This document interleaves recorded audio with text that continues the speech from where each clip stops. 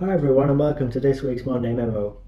Now, sometimes as finance professionals, we all tend to be pretty busy and it can feel like there's simply not enough hours in the day to get all the work that needs to be done completed. And many years ago I was actually shown a tool by a CFO that I've actually shared so many times over. I can't believe I've actually not shared it yet on the Strength in the Number show on these series of Monday memos. So I'll do my best to share it with you so you can gain some advantage out of it and improve your impact so you can become more influential and involved in solving more meaningful problems for your organizations. And there's a bit of a story behind it because it really goes back to an idea that a very famous public relations expert called Ivy Lee came up with, and a very same famous story that goes with it. Because back in the early 1900s, there was a very famous American industrialist called Charles Schwab, and Ivy Lee approached Charles Schwab at his steelworks office and said, I believe we've an idea that can dramatically improve and increase your business from beyond where it is. So Schwab said to him, we already know what it is we should be doing, but if you can show us a better way of getting it done, we'll listen to you and we'll pay you within reason. So, well, Ivy Lee replied, I want you to get out a sheet of paper. So he paused as Charles Schwab reached into his mahogany desk drawer and pulled out a single sheet of writing paper. And then Ivy Lee continued, what I'd like you now to do, Mr. Schwab, is list out the 6 most important things you have to do tomorrow. So Schwab did as he requested, and he added, now, first thing tomorrow morning, I want you to take out that list. You'll have numbered out the priorities. The priority could be A, B, C, D, E, or 1, 2, 3, 4, 5, 6. I want you to work on number 1, and don't go to number 2 until you complete number 1. Ivy Lee then suggested, this is my idea that will improve your productivity, and you may try it for 60 days. Then send me a check for whatever you think it's worth.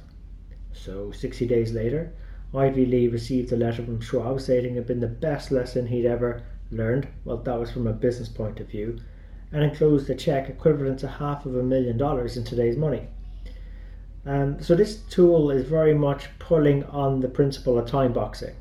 And time boxing is the tool that I've been using for these many years, and it's got 4 quadrants formed of 2 columns, this week and next week, and 2 rows, urgent and important. Now, for those of you watching the video, I put a copy of this up, but for those listening on the podcast, I'll do my best to explain it, because we use these sections to provide some order, to help us organize our priorities so our time spent on the activities directed at our most productive or impactful outcomes.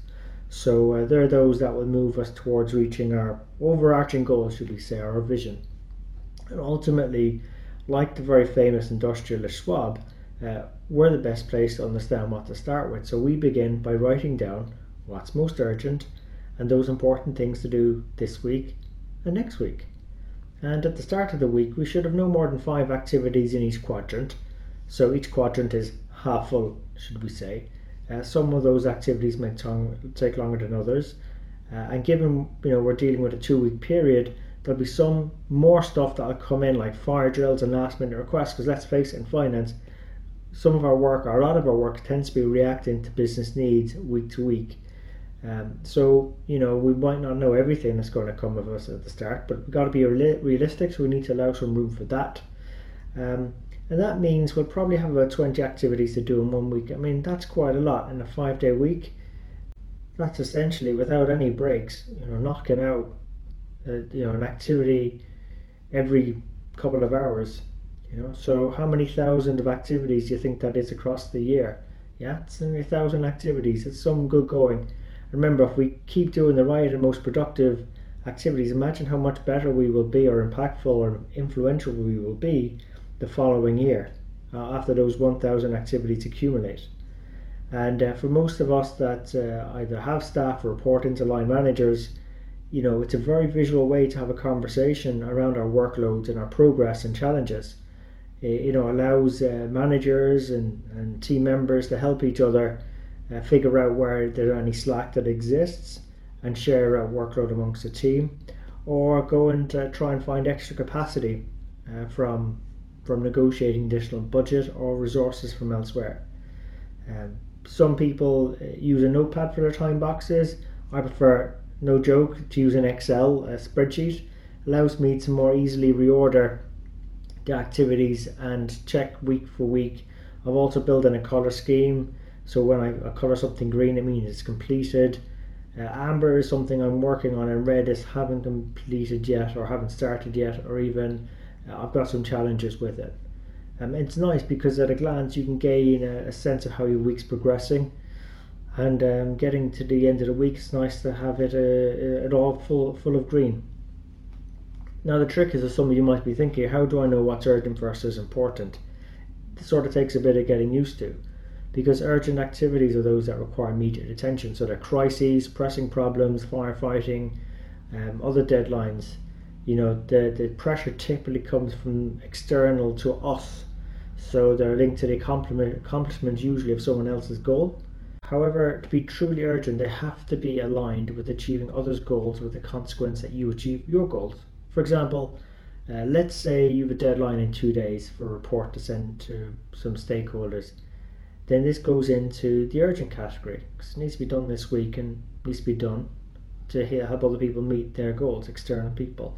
On the other hand, important outcomes are those that are driven by us, so we must create some time to focus on the important things before they become urgent. That might be building a relationship with someone, having a coffee with them, meeting stakeholders proactively, planning ahead, catch-up calls, training courses. Most of the time, important is mostly just about getting ahead of the game by doing things a bit earlier. And I found that tracking our productivity in this way is a really great learning tool, because at the end of the week we can ask ourselves about what we've done well and where we could have perhaps done better. And when we come to the end of the week, we have a good sense of what's coming up, so a bit more comfort. We're a bit more relaxed about going into the weekend. It feels a little bit more under control.